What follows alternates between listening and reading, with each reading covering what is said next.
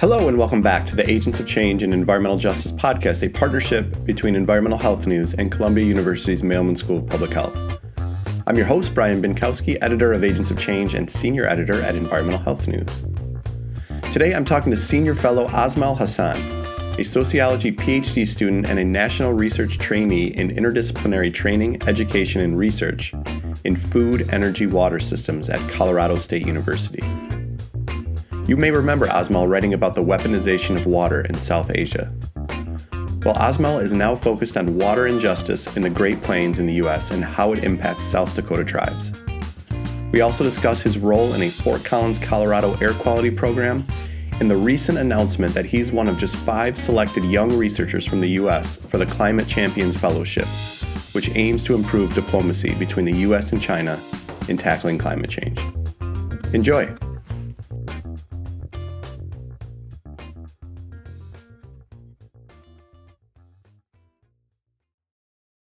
All right, I am again joined by Azmal Hossan. Azmal, how are you doing? Thanks, Brian, for having me here, and I'm doing good. I believe that you are also doing good. I am doing good. We had a chance to catch up a little bit, and you have so many exciting things going on since we last spoke to you. And you mentioned connections to your research. And last time we talked, you were researching the India-Bangladesh water relationship. You both wrote about this and spoke to me on the podcast about it, but you've changed that up now and you're looking at water injustice in the Great Plains here in the United States. So first off, what similarities do you see between your past focus and the new one? Yeah, that's a great question, Brian. Although South Asia, specifically the Indian subcontinent and the United States, are geographically far away, they have one commonality, that is history and legacy of colonialism.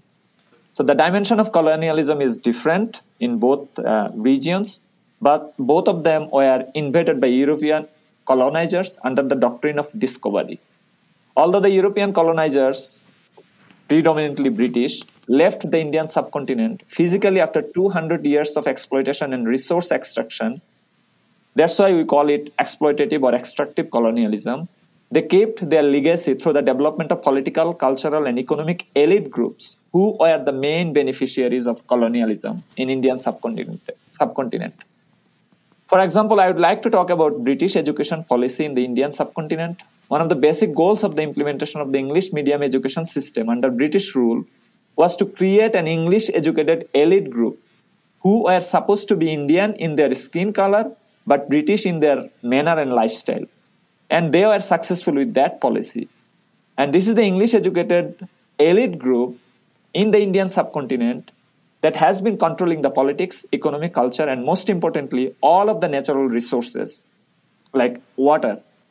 And it is the same situation in the whole Indian subcontinent, currently India, Bangladesh, and Pakistan. The group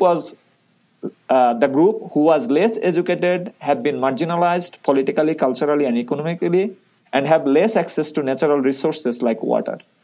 If you think about the scenario in the bilateral relationship between India and Bangladesh, you will see the same scenario. Because of its geographical size, economic advancement, and political power, India has been exercising a colonial type of diplomatic relationship with its neighboring countries like Bangladesh. And India has been controlling the water flows of all the major transboundary rivers through the establishment of major dams and barrages. If you look at the geographical map of South Asia, Bangladesh is located in downstream of the world's largest and most densely populated delta, called the Ganges-Brahmaputra-Meghna Delta, which we call the Great Bengal Delta. And Bangladesh receives 81% of its fresh water from the major transboundary rivers, originated mainly in the Himalayan glaciers and then flew through India to enter Bangladesh. That means Bangladesh is almost completely dependent on how India is managing and controlling the water flows in the transboundary rivers. And unfortunately, it is hegemonic. India constructed and is currently constructing a couple of dams and water resource management projects without considering how they will affect the ecosystems in Bangladesh. One example I want to mention here, India constructed the Farakka barrage to divert water from the Ganges through the Bhagirathi Hooghly channel to keep the port of Kolkata navigable. The water diversion from the upstream Ganges has detrimental consequences for the lives, livelihoods, and ecosystems in the downstream Ganges, which is current Bangladesh. Rural and indigenous communities who have an integral connection with the environment suffer the most due to this water crisis. The reasons are twofold. Water is sacred to indigenous communities due to its ceremonial, spiritual, and cultural significance. And local political elites control the water resources and often deprive indigenous communities of their rights to water. One example I can mention here: in 2022, 3 indigenous young farmers in northwestern Bangladesh committed suicide because they have been repeatedly denied irrigation water by the water pump operator who is local members of the current ruling party. So this system makes an ecocracy in Bangladesh or in Indian subcontinent, which refers a centralized authoritarian and bureaucratic system under which the water resources or natural resources are controlled by the local political elites. And it deprives the marginalized communities like indigenous communities in getting water. And similar things happened in the United States. European whites invaded the land and established their settlement through the doctrine of elimination, under which they persecuted and displaced the native Indians, grabbed their lands, and also attached resources like water. Currently, I am conducting my PhD research on how ongoing settler colonialism is generating water injustice among the tribal nations in the northern Great Plains, making them vulnerable to climate change adaptation. I am specifically focusing on the tribal nations and the reservations in the Missouri River Basin area, where both tribal nations and water resources are under pressure due to climate change. In addition, the settler colonial water resource management policies are exacerbating the vulnerabilities of the tribal nations and their local ecosystems on which they are completely dependent for their survival. As I mentioned earlier, water is sacred to indigenous communities because of its ceremonial, spiritual, and cultural significance. Settler colonial water management systems are creating barriers for the indigenous communities to get access to the water.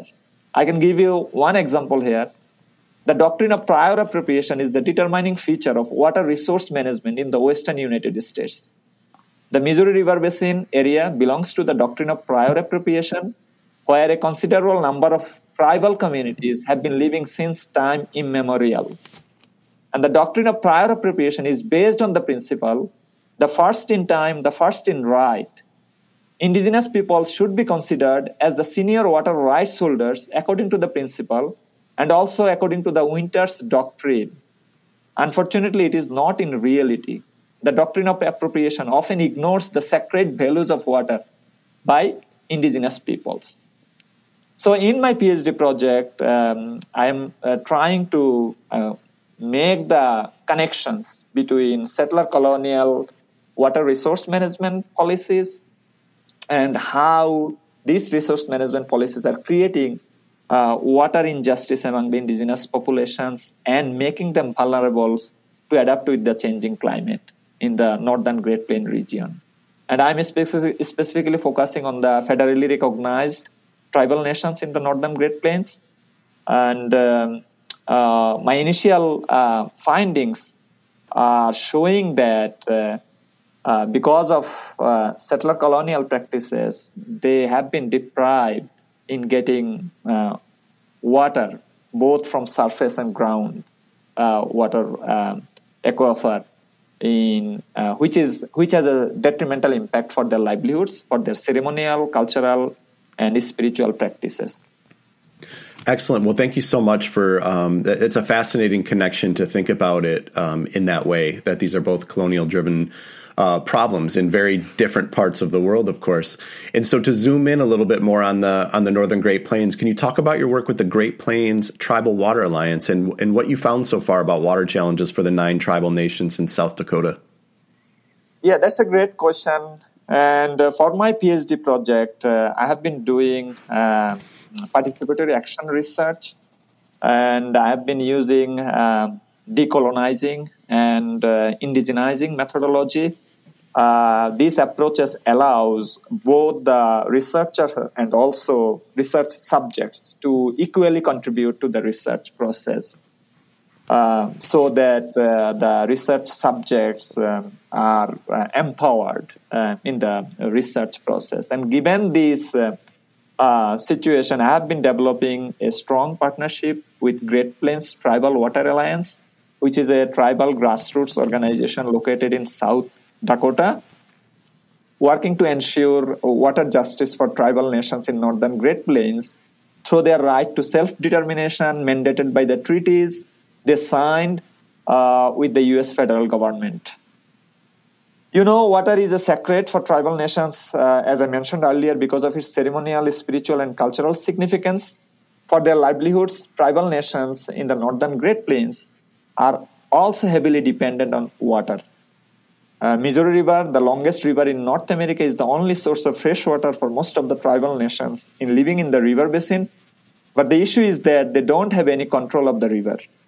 The river is controlled by the U.S. Army Corps of Engineers, mandated by the U.S. Congress, and the Army Corps of Engineers is responsible for the construction, operation, and maintenance of the river. They also constructed and operated dozens of dams in the river. The dams are known as technocentric solutions to water problems, basically coming from climate change in the Western world, which does not consider the social and environmental concerns. It does not acknowledge the traditional ecological knowledge in water resource management. So the Great Plains Tribal Water Alliance is a consortium organization of the North Central Climate Adaptation Science Center. So they have a funding to assess the tribal climate change adaptation water needs in northern Great Plains. And I joined with them in this project as a student intern to assess what are the needs and priorities of the tribal nations in managing or in adapting climate change, specifically focusing on the water resource management. So currently, under this project, I developed an annotated bibliography covering existing scientific literature on water resource management, climate change in the northern Great Plains, focusing on tribal nations. And based on the findings from the annotated bibliography, I developed an interview guide to conduct in-depth interviews with the water resource managers. And currently, I am conducting the interviews, and I just presented the findings of the completed interviews last month in the annual Climate Change and Water Conference organized by Great Plains Tribal Water Alliance in Rapid City, South Dakota. If you look at the title of the my presentation, you will have an idea like what are the basic findings of the projects. So the title of presentation that I quoted from a conversation that I had with one of the water resource managers is, they write reports for us sometimes, but they have never been here.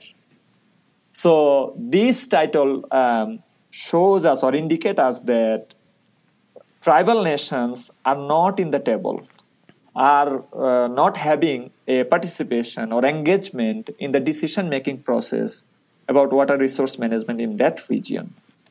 And this denotes two major dimensions of environmental injustices. One is distributive justice, that we know that tribal nations are disproportionately affected by climate change and water scarcity due to their natural resource dependency, which reflects distributive injustice.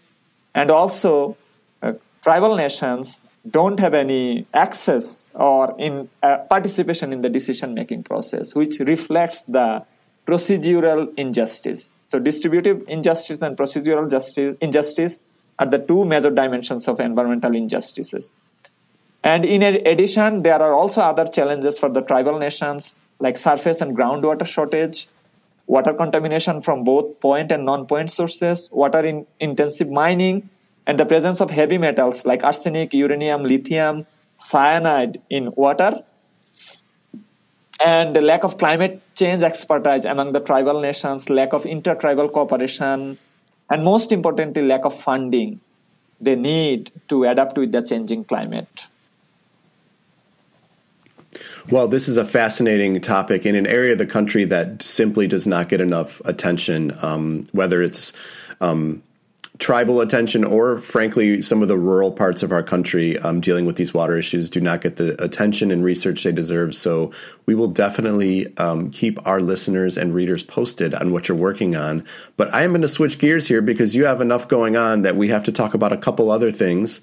You are also now a member of the Fort Collins, Colorado Air Quality Monitoring Advisory Committee. So first of all, when I think of Fort Collins, I don't think about bad air, but maybe I just don't know any better. So first of all, what are the air quality concerns in Fort Collins, and what will you be doing in that role? Fort Collins is one of the, I think, best cities in the United States I have ever lived. And it is one of the most peaceful and livable cities, as I mentioned. I've been so happy to have the opportunity to live in this city. But still now, air quality is one of the major concerns for the city and also the northern Colorado. And there are a lot of sources of air pollution, like transportations, indoor cooking systems, or wood smoking, or other lot of sources.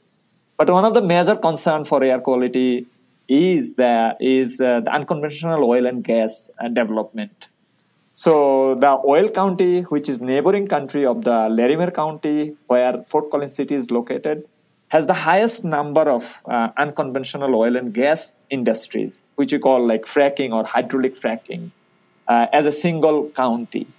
And if you look at the dynamics of hydraulic fracking, it is water intensive, and also it uses hundreds of chemicals to extract gas and oil from underneath. And it emit a lot of chemicals in the air, and which pollutes the air in that region.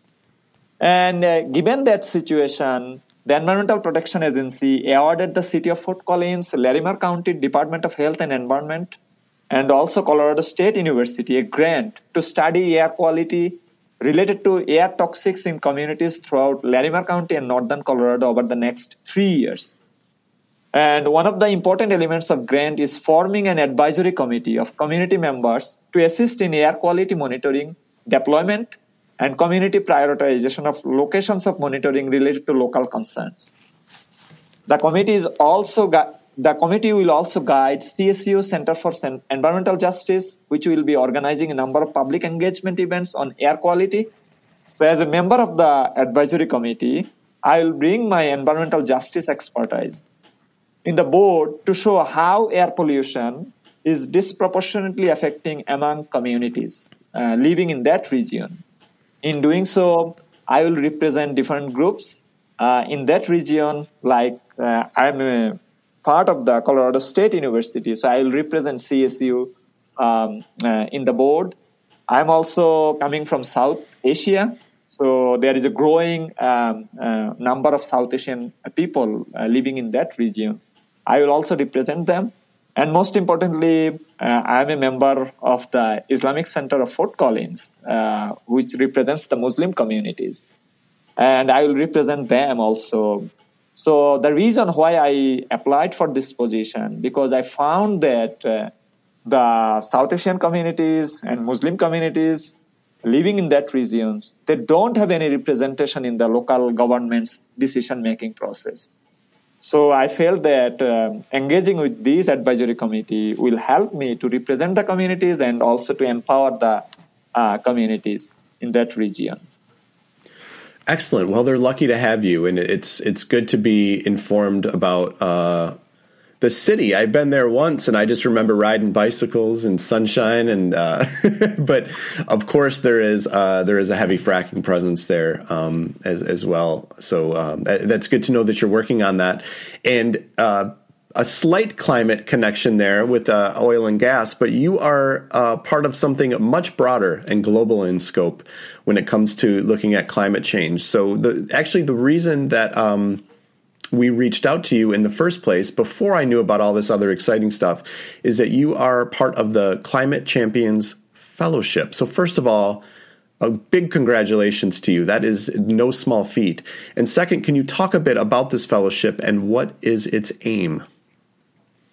Thanks, Brian, for your good words. And I'm happy to be part of this incredible fellowship. So the fellowship is organized by the Asia Foundation with joint support from the US Mission to China and the China Association for NGO Cooperation. If you look at the title of the fellowship, you may have a general idea of it.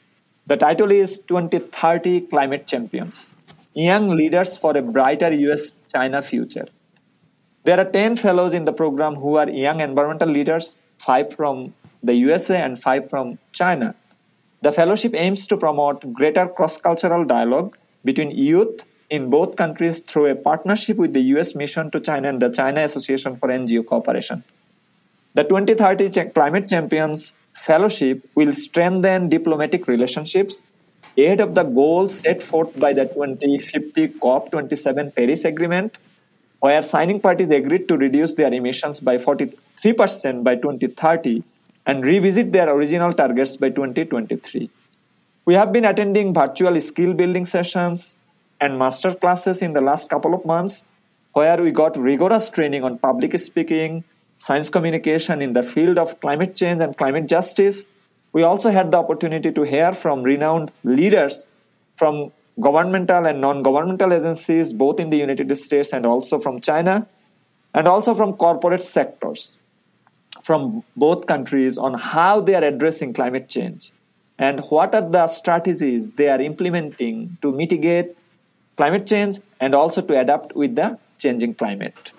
So this platform is a great opportunity for me to represent the United States in the global stage, specifically with our Chinese counterparts. And it's a great opportunity to know about more like collective efforts implemented by both United States and China in tackling climate change. So I think most of our listeners will probably know that both U.S. and China are global superpowers, are, I believe, correct me if I'm wrong, the 2 largest emitter of greenhouse gases. And third, they don't always agree on things. So I'm wondering if you can kind of give us some high-level points of why improving diplomacy between the U.S. and China is so key in tackling global climate change. That's a great question, I think, and important for the global climate negotiation. But good thing is that when we are talking at the very beginning of the new year, I don't know whether you know, the US and China are celebrating the 45th anniversary of their diplomatic relationship. And China is the most, and the US is the 3rd most populous country in the world. They contain almost 23% of the global population together. They are the 2 major economies in the world, sharing more than 40% of the global GDP. Unfortunately, their economic success is achieved through the burning of fossil fuels, the main responsible factor for climate change.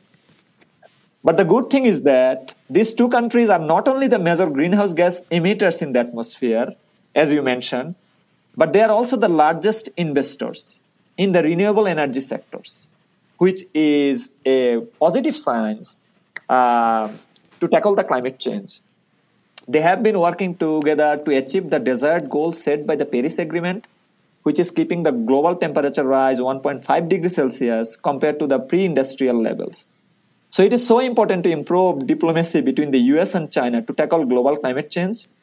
And it is a matter of hope that despite all the geopolitical conflicts or all the geopolitical or global disagreements, both countries are committed to working together on climate change diplomacy. At the end of the last year, President Biden met President Xi in San Francisco and expressed their commitment to continue the climate change negotiation.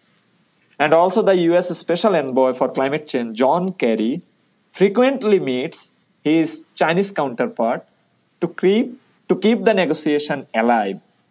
And I believe that, as we mentioned, that we are living in a highly contentious world where China and the United States are fighting with each other in different geopolitical issues. But it is a matter of hope that they have a consensus that climate change is one of the most pressing problems human civilization is confronting. and they are committed together to go further with the climate change diplomacy and negotiation so that we can contain the devastating effects of climate change. I have to say, when I was looking into this fellowship in anticipation of this call, it gave me hope. It made me feel really good to know that these kind of efforts are underway, not only just a diplomatic effort of two countries talking with leaders, but young leaders who are thinking about these issues coming from different research areas in different ways. So I think I would really encourage our listeners to go and check out this program. It looks really exciting. And speaking of exciting, what are you most excited about when it comes to this fellowship? Well, I'm most exciting about the fellowship is to have a chance to collaborate with the 5 Chinese fellows. Usually, we don't have enough access to Chinese policies and strategies, specifically if we focus on like environmental stuff or climate change. It is not only in climate change, but also in every other issues. We don't have enough access to the Chinese policies and strategies because of the nature of the political governance system of the country. But it was a great thing to know the experiences and perspectives of the young Chinese fellows and environmental activists. They have been doing incredible jobs in the field of climate change and climate justice and also climate change negotiation. We, the US fellows, are hoping to continue this collaboration even after the end of the fellowship through an in-person Climate Champions Forum to be held in San Francisco this April. So I think this fellowship created a window for the young leaders from the United States to know more about the activities and efforts done by the young Chinese climate activists and also experts, so that we can look forward to have a bilateral collaboration to implement different projects, to make awareness among the general people in both countries, and most importantly, to ask the policymakers in both countries to take initiatives to tackle climate change. And if someone searches Asia Foundation Climate Champions Fellowship, is that the best way for people to learn about this and stay on top of things? No, I think the website is the perfect place to check. But currently, the fellows, we are working to go further with the fellowship. So probably we are thinking to develop a platform combining all the fellows from both China and the United States. And still we are in the initial process. But I think in the coming days, we'll be able to share more insights, like what is our plan and how we'll go further. But currently, the website is the perfect place to look for. Excellent. And we will keep listeners on top of any other products and content that comes out of this, and we will link to it when we put this podcast out. And last question here, and as we've seen today, you are quite busy, and we were speaking before this, and I happen to know you're even busier than what we talked about today. So I just want to ask you, why is it so important to include these additional fellowship, leadership roles, community outreach positions in addition to your research? Because a lot of people would just go and get the PhD and get the job. But it seems like you are very interested in putting this into practice in a lot of different ways. So why is that so important to you? I understand. And thank you so much for raising the issues. Along with my PhD research, and also I am a teaching instructor. I am teaching 2 classes every semester in my department for my PhD funding. I have been involved in different fellowships, community outreach and engagement. Like one of the great fellowship is Agents of Change in Environmental Justice. I ever participated. So, as you know, my research interest is environmental injustice and also community engagement and science communication. So, along with my PhD research, why I have been involved in other platforms or other programs, there are a couple of reasons. One is my family. So, I am from a resilient family from Bangladesh. My parents never went to any formal school, and their economic condition was not up to the mark. but they dedicated their whole life to educate their children so that they can be resilient against all the odds in life. They taught us that it is the purpose of education to speak against any injustices, whether it is social, political, economic, or environmental. We are six siblings, and it is a matter of happiness to share that we all completed at least an undergraduate level degree. And now we are working in different sectors, both in Bangladesh and the USA. You will be surprised to know that I left my home when I was around 10 years old, when I was like in grade 4 for education. I left my home. I was residing. There is a system in Bangladesh called, I don't know the exact English name, but in Bengali we called it lodging system.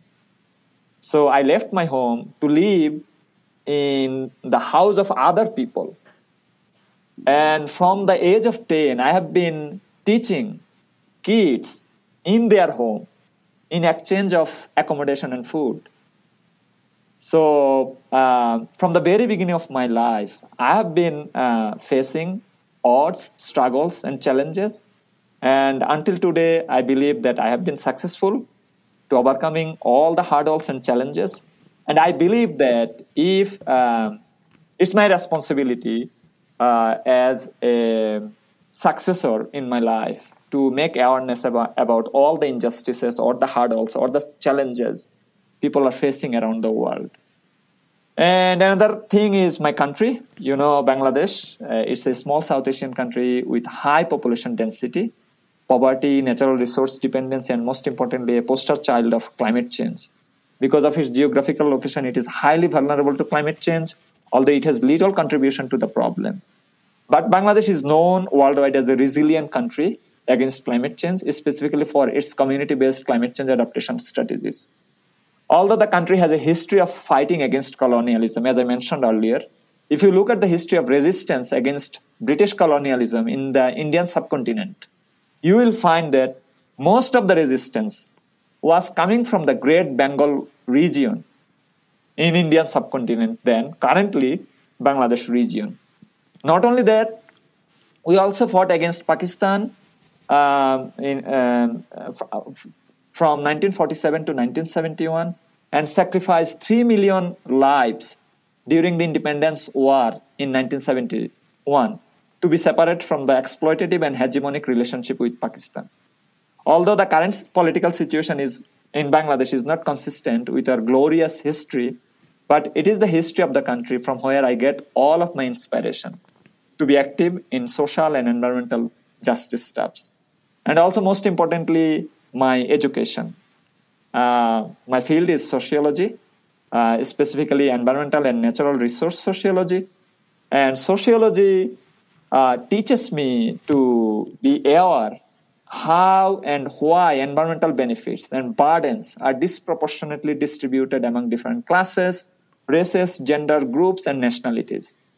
And I came to know that the structural forces like colonialism, capitalism, racism, patriarchy are generating or fueling these injustices around the different corner of the world. And from that perspective and from that background, I believe that it is my responsibility to fight against these structural forces, to fight against the injustices generated by the structural forces, and to make people's life safe, happier, and healthy around the world.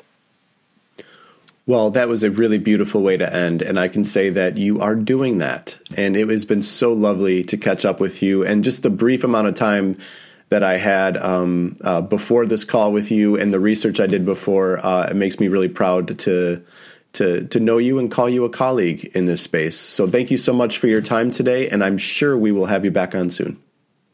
Thanks, Brian. I'm so happy to have the opportunity to spend some time with you again and to talk about my research and activism. That's all for this week, folks. I hope you enjoyed my conversation with Azmal. If you enjoyed this podcast, visit agentsofchangenej.org, and while you're there, click the donate button to support us or sign up for our free monthly newsletter. You can also find us on X and Instagram, and please follow us on Spotify or iTunes, where you can subscribe, give us a rating, and never miss an episode.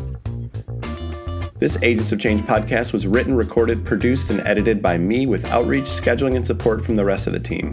Dr. Ami Zoda, Dr. Yoshira Ornelas Van Horn, Dr. Vina Singla, Dr. Max Ong, Dr. Lariah Edwards, Summer Ahmad, and Maria Paula Rubiano. Our music is Now Sung by Poddington Bear. Thanks so much for joining us. We hope to keep these important conversations on diversity in science and health going. Have a great week, folks.